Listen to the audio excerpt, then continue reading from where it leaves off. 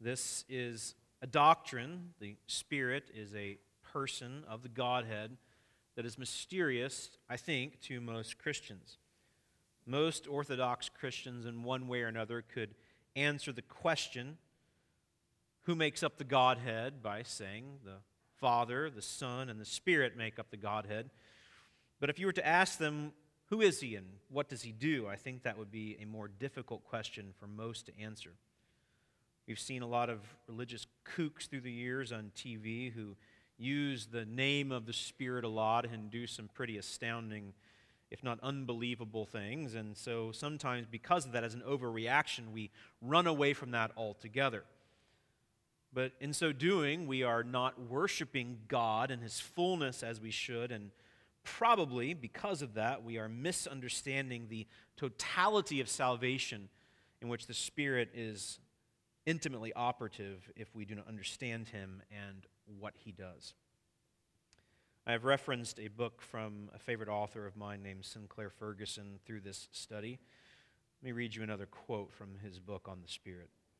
The central role of the Spirit is to reveal Christ and to unite us to Him and to all those who participate in His body, to sustain us in Christ, a term that Paul uses around 160 times in various ways in the New Testament. To sustain us in Christ is the heart and soul of the Spirit's ministry. If this is the case, if the initiation of our salvation and the sustaining of our faith until Jesus returns is the central work of the Spirit, it is essential and frankly non-negotiable that we know Him and understand Him. And so we have taken our time over the past few weeks to explore the person and work of the Spirit. We will continue that today and for another week or two, depending on how they go and what we get through. We began by looking all the way back in the Old Testament, references to the Spirit, both in the initial work of creation to bring form out of formlessness, the way that He lived in and among God's covenant people, guiding them, superintending them, motivating them toward holiness as they trusted God.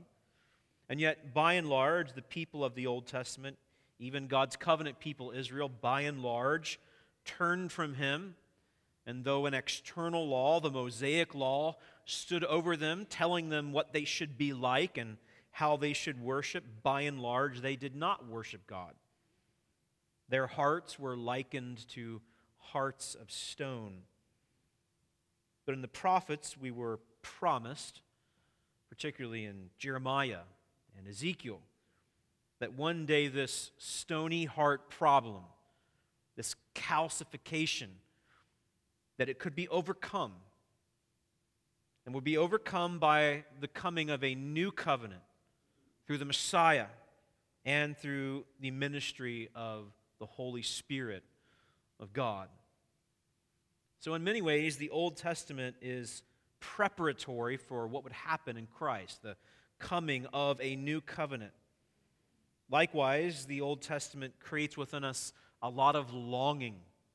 Perhaps right now, as you're reading through your Bibles this year, you are in places in the Old Testament and you just kind of groan.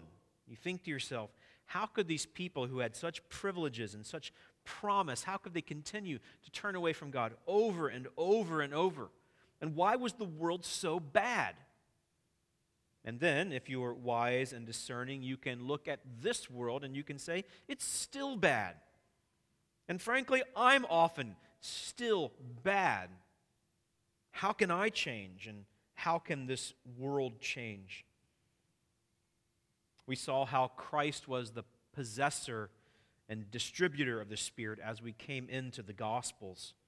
Matthew, Mark, Luke, and John show how Jesus walked in the power of the Spirit as a man of the Spirit, ushering in a new age. And through His death and resurrection, ratifying the new covenant that the prophets promised, He began to dispense the Spirit. We saw that already in Acts chapter 2 at Pentecost. Jesus, from heaven, in fulfillment of the prophecy of Joel, dispenses His Spirit to His people doing miraculous works so that the world might be transformed, all those who will trust Jesus as Messiah.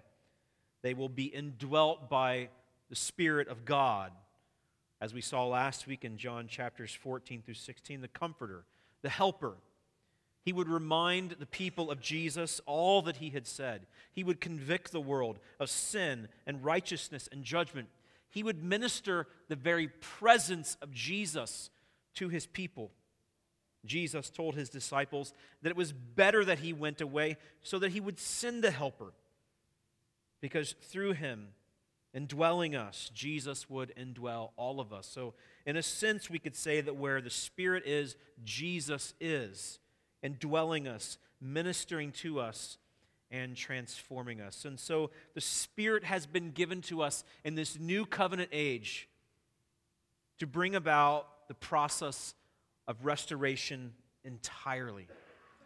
And until Jesus returns and completes that restoration process, it is the Spirit's role to make us the people of God in holiness. And as we were talking about just a few moments ago in our family time, as we think through disciple making and how to do that best, we are relying always on the supernatural work of the Spirit. Supper clubs and small groups and men's and women's studies. These things cannot make a person holy. The Spirit does that. Now, these are tools in which the Spirit works, through which the Spirit works to make us holy. But we are constantly relying on power from heaven, not on the wisdom of elders, not on the mutual discipline or dependence of one another, but upon God. So here's the idea. From beginning to end, salvation is a work of God. We cannot make it happen. We have no righteousness to offer God. We are not faithful enough, self-disciplined enough, holy enough to make God love us and accept us. The Scriptures teach us, as we have learned, that God initiated salvation before the foundation of the world, purposing to make us His own through the atonement of His Son and then the ministry of the Spirit, which means that salvation does not end at the moment of conversion or when we get to the pearly gates, to the golden city, and the in-between time, these lives that we are leading are some sort of throwaway period. No. God purposed salvation before the foundation of the world that we would be transformed entirely. So God the Trinity, the Father, the Son, and the Spirit are intimately and integrally involved in transforming us from the moment of conversion, which is based upon His pre-foundation of the world choosing, and through our transformation by degree, by degree, by degree over time until Jesus returns and ushers us into the very presence of God for eternity, where there be no more sin and no more brokenness and no more tragedy and no more sadness. This means that God is saving us from beginning to end. The Apostle Paul teaches us that He who began a good work in us will perform it until the day of Christ. And that's why we are here. We are here as the people of Christ, indwelt by the Comforter, the Holy Spirit, that we might be transformed over time by God for His glory and our mutual joy. Which is why we take discipleship so seriously. We are to position ourselves in such a way, hearing the Word, fellowshipping together, serving each other, sharing the gospel together. We are to position ourselves in such a way the Spirit may do His work. So though we cannot transform ourselves, that is the work of God, we position ourselves so that we might be transformed, and today is another opportunity for that. So let's move further into the person and work of the Spirit on our behalf as people in this new age, people of the new covenant. The Spirit renews us through, first of all today, new birth. I've asked you to turn to John 3. This is a passage which is pretty familiar to most of you, at least a couple of verses in this passage, but I want to read a little broader section, and I want us to see that the ministry of Jesus, our Savior, the one who came to atone for our sins, the Lamb of God, who John the Baptist baptizes back in John chapter 1, who takes away the sin of the world, that his ministry and the ministry of the third person of the Trinity, the Holy Spirit, are intimately connected together to transform and renew us entirely. John chapter 3, verse 1. Now there was a man of the Pharisees named Nicodemus, a ruler of the Jews. This man came to Jesus by night and said to him, Rabbi, we know that you are a teacher come from God, for no one can do these signs that you do unless God is with him. I'll stop for a moment. Nicodemus was probably part of what we call the Sanhedrin, one of the primary ruling body of the Jews. They were intrigued by what Jesus was doing. Mostly it was not a good intrigue. They didn't like Jesus. They thought he was going to usurp their authority. They could not see him for what he was because they were so caught up in their self-righteousness. But there were a few, including Nicodemus, who couldn't miss what was going on. They knew that this was a work from God. This one was sent from God. But out of fear, he comes at night to have this interview with Jesus. Jesus, of course, knew this. So he says to Nicodemus in verse 3, Truly, truly, I say to you, unless one is born again, he cannot see the kingdom of God. Now, this would have been a religious scholar. He would have been basically peerless in his understanding of the Old Testament, probably knew it word for word by heart, and he's dumbfounded. So Nicodemus says in verse 4, How can a man be born when he is old? A natural question, right? Can he enter a second time into his mother's womb and be born? Jesus answers, and he gets pretty direct here. Truly, truly, I say to you, unless one is born of water and the Spirit, he cannot enter the kingdom of God. That which is born of the flesh is flesh, and that which is born of the Spirit is spirit. Do not marvel that I said to you, you must be born again. The wind blows where it wishes, and you hear its sound, but you do not know where it comes from or where it goes. So it is with everyone who is born of the Spirit. Nicodemus, still confused, says to him in verse 9, How can these things be? Jesus answered him, Are you the teacher of Israel, and yet you do not understand these things? Truly, truly, I say to you, we speak of what we know and bear witness to what we have seen, but you do not receive our testimony. If I have told you earthly things and you do not believe, how can you believe if I tell you heavenly things? No one has ascended into heaven except he who descended from heaven, the Son of Man. And as Moses lifted up the serpent in the wilderness, so must the Son of Man be lifted up, that whoever believes in him may have eternal life. So in context, now, here's your football placard verse, John 3:16. For God so loved the world that he gave his only Son, that whoever believes in him should not perish, but have eternal life. John 3 is incredibly helpful in answering the question, how can a person be saved? They can be saved if they trust Jesus. What is it Jesus came to do? Jesus came to succeed where the first Adam failed. Adam did not keep God's law. Jesus, the second Adam, did. He was perfectly righteous. And he did not die, did not suffer, because he had broken God's law. He suffered in our place because all of us have. Jesus became our substitute, atoning for our sin, covering our sin. How can this be applied to us? To use a big theological word, how might it be imputed to us? That means, how can it be credited to us? This righteousness from outside of us, because left to ourselves, we will be judged. We will be condemned. How might we pass from death to life? How can we make it through God's courtroom and not come out lethally judged? How? How can the gavel fall and the sentence not be condemnation? Because Jesus died in our place. And if we will trust him, this one who is lifted up, in our place, who suffered in our place, the merits of his righteousness will be credited or imputed, applied to us, and we will be saved. But by what means? How is it that children of wrath like us, like we recently studied in Ephesians chapter 2, sons and daughters of disobedience, Paul further says to amplify our condition.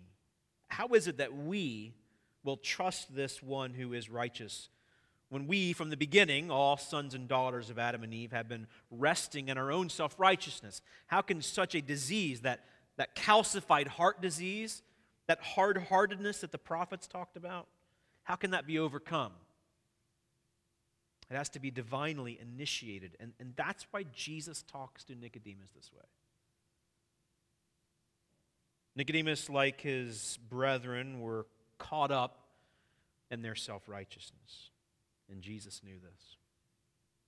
And the only way that Nicodemus' calcified heart, the only way that his self-righteous disease could be overcome is if heaven broke in.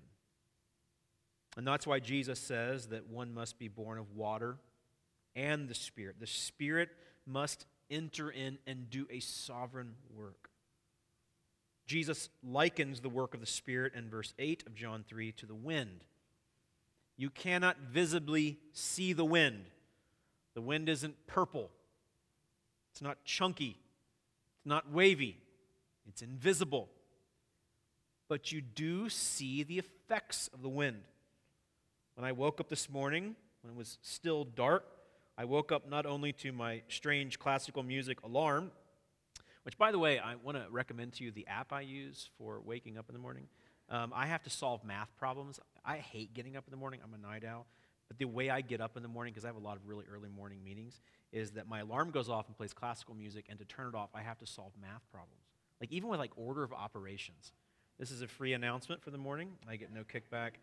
But if you struggle to get up in the morning, I recommend to you the Android alarm app. When I woke up this morning, I woke up not only to my annoying alarm, but I also woke up to really strong winds.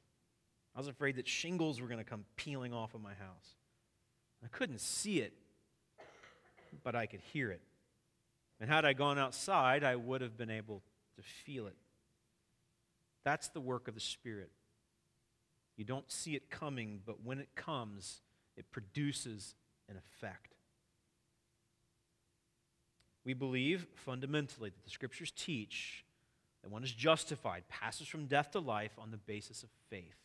The righteousness of Jesus is credited to us, imputed to us on the basis of our faith. John 3 teaches that inescapably.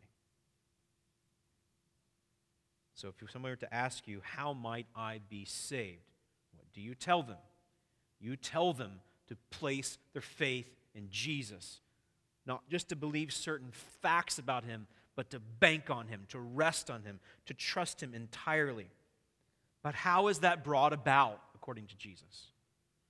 It's brought about by the Spirit. And how do you know that the Spirit has blown? And Jesus uses a word play here. In the original language, Greek, the word for wind is the same word for spirit. The wind or the Spirit blows and produces faith and repentance. In verse 17 of John chapter 3, it is clear that humanity has a massive problem. God did not send his Son into the world to condemn the world, but in order that the world might be saved through him. And in verse 19, this is the judgment that light has come into the world, and people love the darkness rather than the light because their deeds were evil. For everyone, verse 20, who does wicked things hates the light. It has not come to the light lest his deeds should be exposed. What can cause a person? What can motivate? What can compel a person to turn from darkness to light? It is the Spirit. And then what will be the result? What will be the effect? The effect will be faith and repentance. Why is it that by and large, the old covenant people of God were not marked by holistic, lasting, lifelong faith and repentance? It's because by and large, they tried to establish their righteousness through keeping the law. Sometimes for a generation that would work okay. But by and large, it was a disaster. No one was ever justified. No one ever was justified in the sight of God or declared to be righteous, passing from death to life by keeping the law. It's impossible. The law is holy and righteous and good. We'll talk more about that next week, as Paul says in Romans chapter 8. But the law cannot justify. The law cannot transform. The law merely declares to us that there is a righteous standard and we don't measure up to it. Now that's important. Frankly, it's critical and integral because it drives us to dependence upon righteousness from outside of us. But the only way that we who love to hide in the darkness and squint against the light because it's piercing and uncomfortable and condemning, the only way that can be overcome, that moral opposition, that willful rebellion which has been going on since the garden, the only way that can be overcome is by the Spirit. And that's why the prophets promise the Spirit. We've referenced a couple of times in the study Ezekiel chapter 37 when singing a song recently about Ezekiel chapter 37. That dry bones can come alive, but only by the Spirit of God. And when Jesus came and fulfilled his ministry and dispensed his Spirit to his people, the promise was fulfilled. So if you are trusting Jesus here today, if you have passed from death to life, if your life is marked by and large by faith and repentance, you know, because John 3 tells us so from the very lips of our Savior, that this came from heaven. The Spirit renews us through new birth. The expectation, the longing that the Old Testament puts in front of us, that though external codes of righteousness are integral and important, they can't save us. Please, God, do something to save us and end this endless cycle of desperate longing for renewal. He did. He sent his Son to be with us, Emmanuel, who gave us his Spirit. And Jesus promised that he would not leave us as orphans, and so his Spirit is with us now to bring us to new birth. But the Spirit renews us not only through new birth, he also renews us through sealing. Let's look together in Ephesians chapter 1.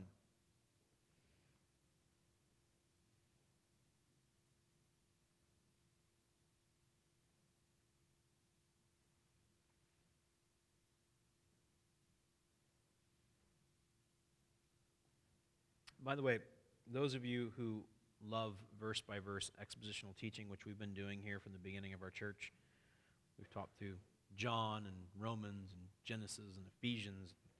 Now we're working through the book of Acts. We will be back there in a few weeks. But occasionally it's important for us to take a more topical approach to Scripture so that we can see the big sweep of the story.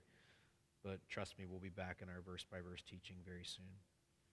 The Spirit renews us through new birth, and then according to Paul in Ephesians chapter 1, through sealing. Notice here in Ephesians chapter 1, again, the connection between the work of the Savior, Jesus, and the work of the Spirit. Blessed be the God, verse 3, and Father of our Lord Jesus Christ, who has blessed us in Christ with every spiritual blessing in the heavenly places, even as he chose us in him before the foundation of the world, that we should be holy and blameless before him. That's the purpose of salvation, holiness and blamelessness for the glory of God. In love, so he also loved us. This is not some artificial, cold-hearted holiness we're directed toward. It's total transformation for our joy. In love, he predestined us for adoption through Jesus Christ, according to the purpose of his will, to the praise of his glorious grace, with which he has blessed us in the beloved. So glory and blessing go together inextricably. Verse 7, in him we have redemption through his blood, the forgiveness of our trespasses, according to the riches of his grace, which he lavished upon us in all wisdom and insight, making known to us the mystery of his will, according to his purpose, which he set forth in Christ as a plan for the fullness of time, to unite all things in him, things in heaven and things on earth. In him we have obtained an inheritance, having been predestined according to the purpose of him who works all things according to the counsel of his will, so that we who were the first to hope in Christ might be to the praise of his glory. In him you also, when you heard the word of truth, the gospel of your salvation, and believed in him, were sealed with the promised Holy Spirit, who is the guarantee of our inheritance until we acquire possession of it to the praise of his glory. The Spirit renews us through new birth initially and then keeps us through sealing. In ancient times, you often saw kings doing this. They would make an edict, create a new law, and then they would take a little bit of heated wax and take their signet ring and punch it, thereby putting the royal insignia on it and ratifying it, making it law. It was sealed, it was settled, because the sovereign said so. There are many days where we don't feel like we belong to God, right? Some of you have felt like that this past week. The Spirit prompted you to read your Bible, and either with words out loud or in your heart you said no. He prompted you to talk to Jesus and rely on him, but instead you trusted your own plans. He prompted you to rely upon him to produce his fruit in you: love, joy, peace, patience, kindness, goodness, gentleness, self-control. And instead you trusted in your own strength. You were unkind to your spouse, unkind to your children. Perhaps you lied or you lusted. That takes in a large swath of a lot of us if we were really being honest and transparent. So the point is, sometimes we don't feel like we belong to God, and sometimes we don't act like it. But are we kept? Are the promises of the new covenant for transformation sure and lasting, or are they dependent upon our moral strength? Thank God, God the Trinity, for the Father, Son, and Spirit all show up in Ephesians chapter 1, verses 3 through 14. Thank God that our salvation is from heaven, it is sovereign, and it will come to completion. Because we've been sealed sovereignly.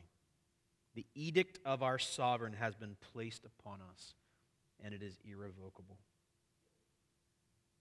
This means that we will be kept. This does not mean that there will not be intervals in our lives where we are more or less faithful, more or less holy, even in an experiential sense. But it does mean that progressively over time, we will be transformed. And not only does the Spirit seals us, according to Ephesians 1 and Romans chapter 8, I invite you to turn to Romans chapter 8 with me. Not only does he seal us, we have the sovereign imprint of God upon us through his Spirit. He also promises us adoption. This is a massively comforting doctrine of the gospel. Look with me, please, in verse 15 of Romans chapter 8.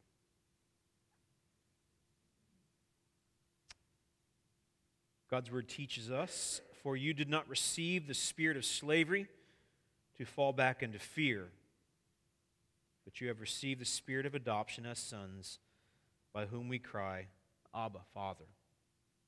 The Spirit himself bears witness with our spirit that we are children of God, and if children, then heirs, heirs of God and fellow heirs with Christ, provided we suffer with him in order that we may also be glorified with him." How do we know we belong to God? Because his Spirit inside of us gives testimony to our adoption. If we have trusted Jesus through the sovereign regeneration of the Spirit, if we have been sealed by him, if his imprint of ownership is upon us, promising us an eternal inheritance that cannot be taken away according to Ephesians 1, then we need not fear that we will lose this standing, for we are the children of God, and it is irrevocable.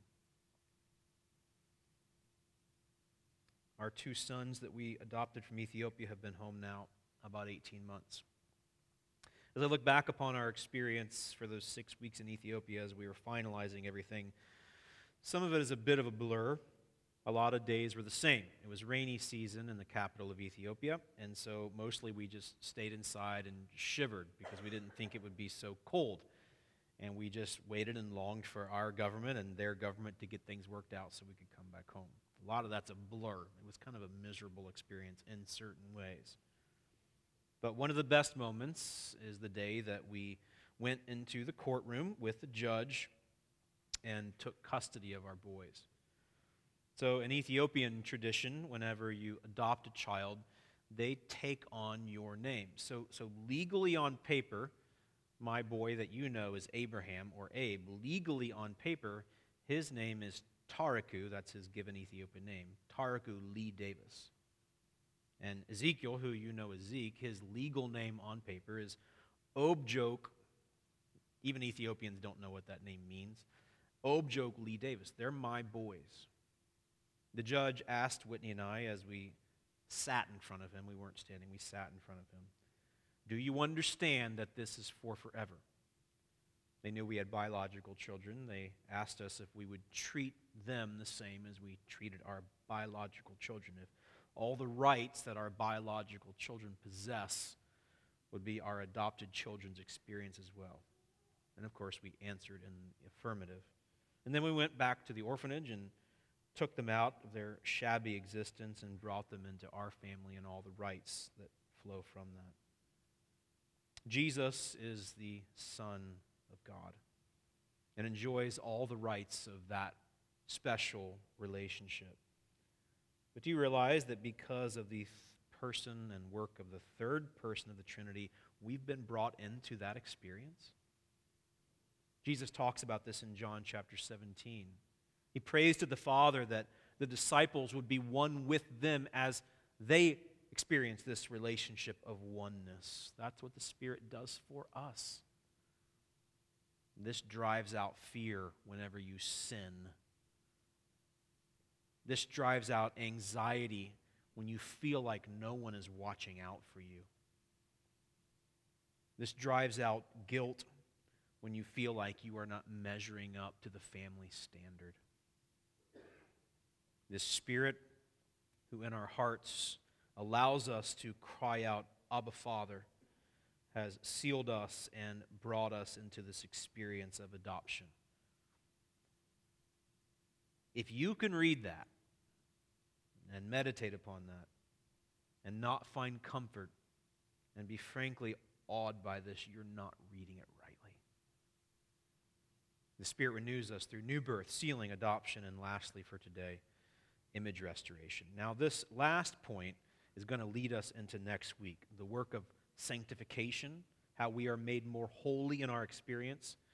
But I want to just suggest today that the Spirit renews us not only through new birth or regeneration, through sealing and adoption, but also the promise of image restoration.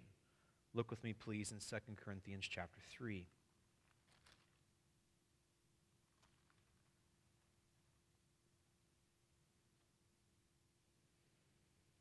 In 2 Corinthians 3, Paul talks about how he and his companions are ministers of the promise of the new covenant, the one that the prophets had promised that was brought to pass by Jesus and the dispensing of his Spirit. In verse 12, the apostle says, since we have such a hope, the hope of glory, we are very bold, not like Moses, who would put a veil over his face so that the Israelites might not gaze at the outcome of what was being brought to an end. But their minds were hardened. For to this day, when they read the Old Covenant, that same veil remains unlifted, like Nicodemus and his companions, because only through Christ is it taken away. Now again, notice the connection between the ministry of the Spirit and Jesus. Yet, to this day, whenever Moses is read, a veil lies over their hearts. But when one turns to the Lord, the veil is removed. Now the Lord is the Spirit. Where the Spirit of the Lord is, there is freedom. And we all, with unveiled face, beholding the glory of the Lord, are being transformed into the same image from one degree of glory to another. For this comes from the Lord who is the Spirit. Jesus ratified this in the new covenant and dispensed his Spirit, the helper, to bring us into transformation. That's what Ephesians 1 promises us. We were predestined for adoption for the purpose of holiness and blamelessness. That's the trajectory, the direction, the end goal of our salvation is transformation entirely. And we realize on a daily basis, if that was left up to us, we would fail miserably. We'd never reach the finish line. Look with me, please, in Colossians chapter 3, lastly, as we close.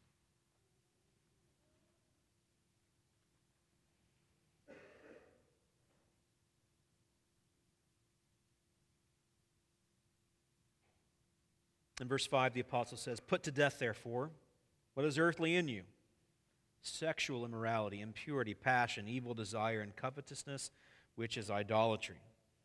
On account of these, the wrath of God is coming. In these you too once walked when you were living in them. But now you must put them all away: anger, wrath, malice, slander, and obscene talk from your mouth.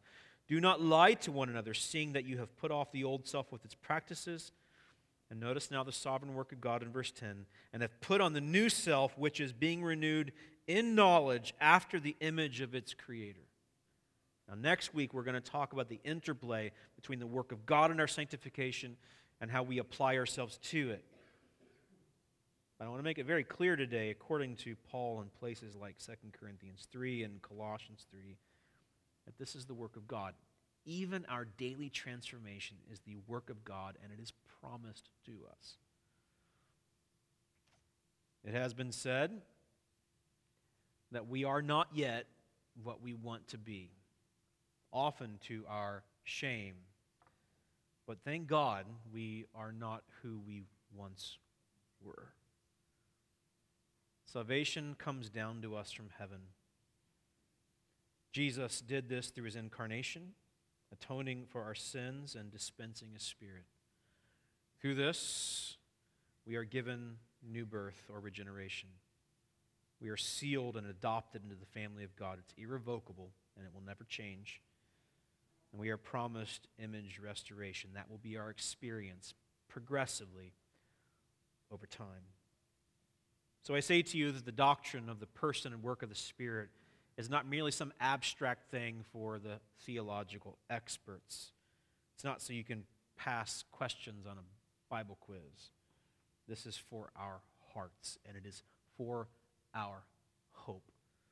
Thank God that he has given us his Spirit to make us his own and make us new. Let's trust him this week.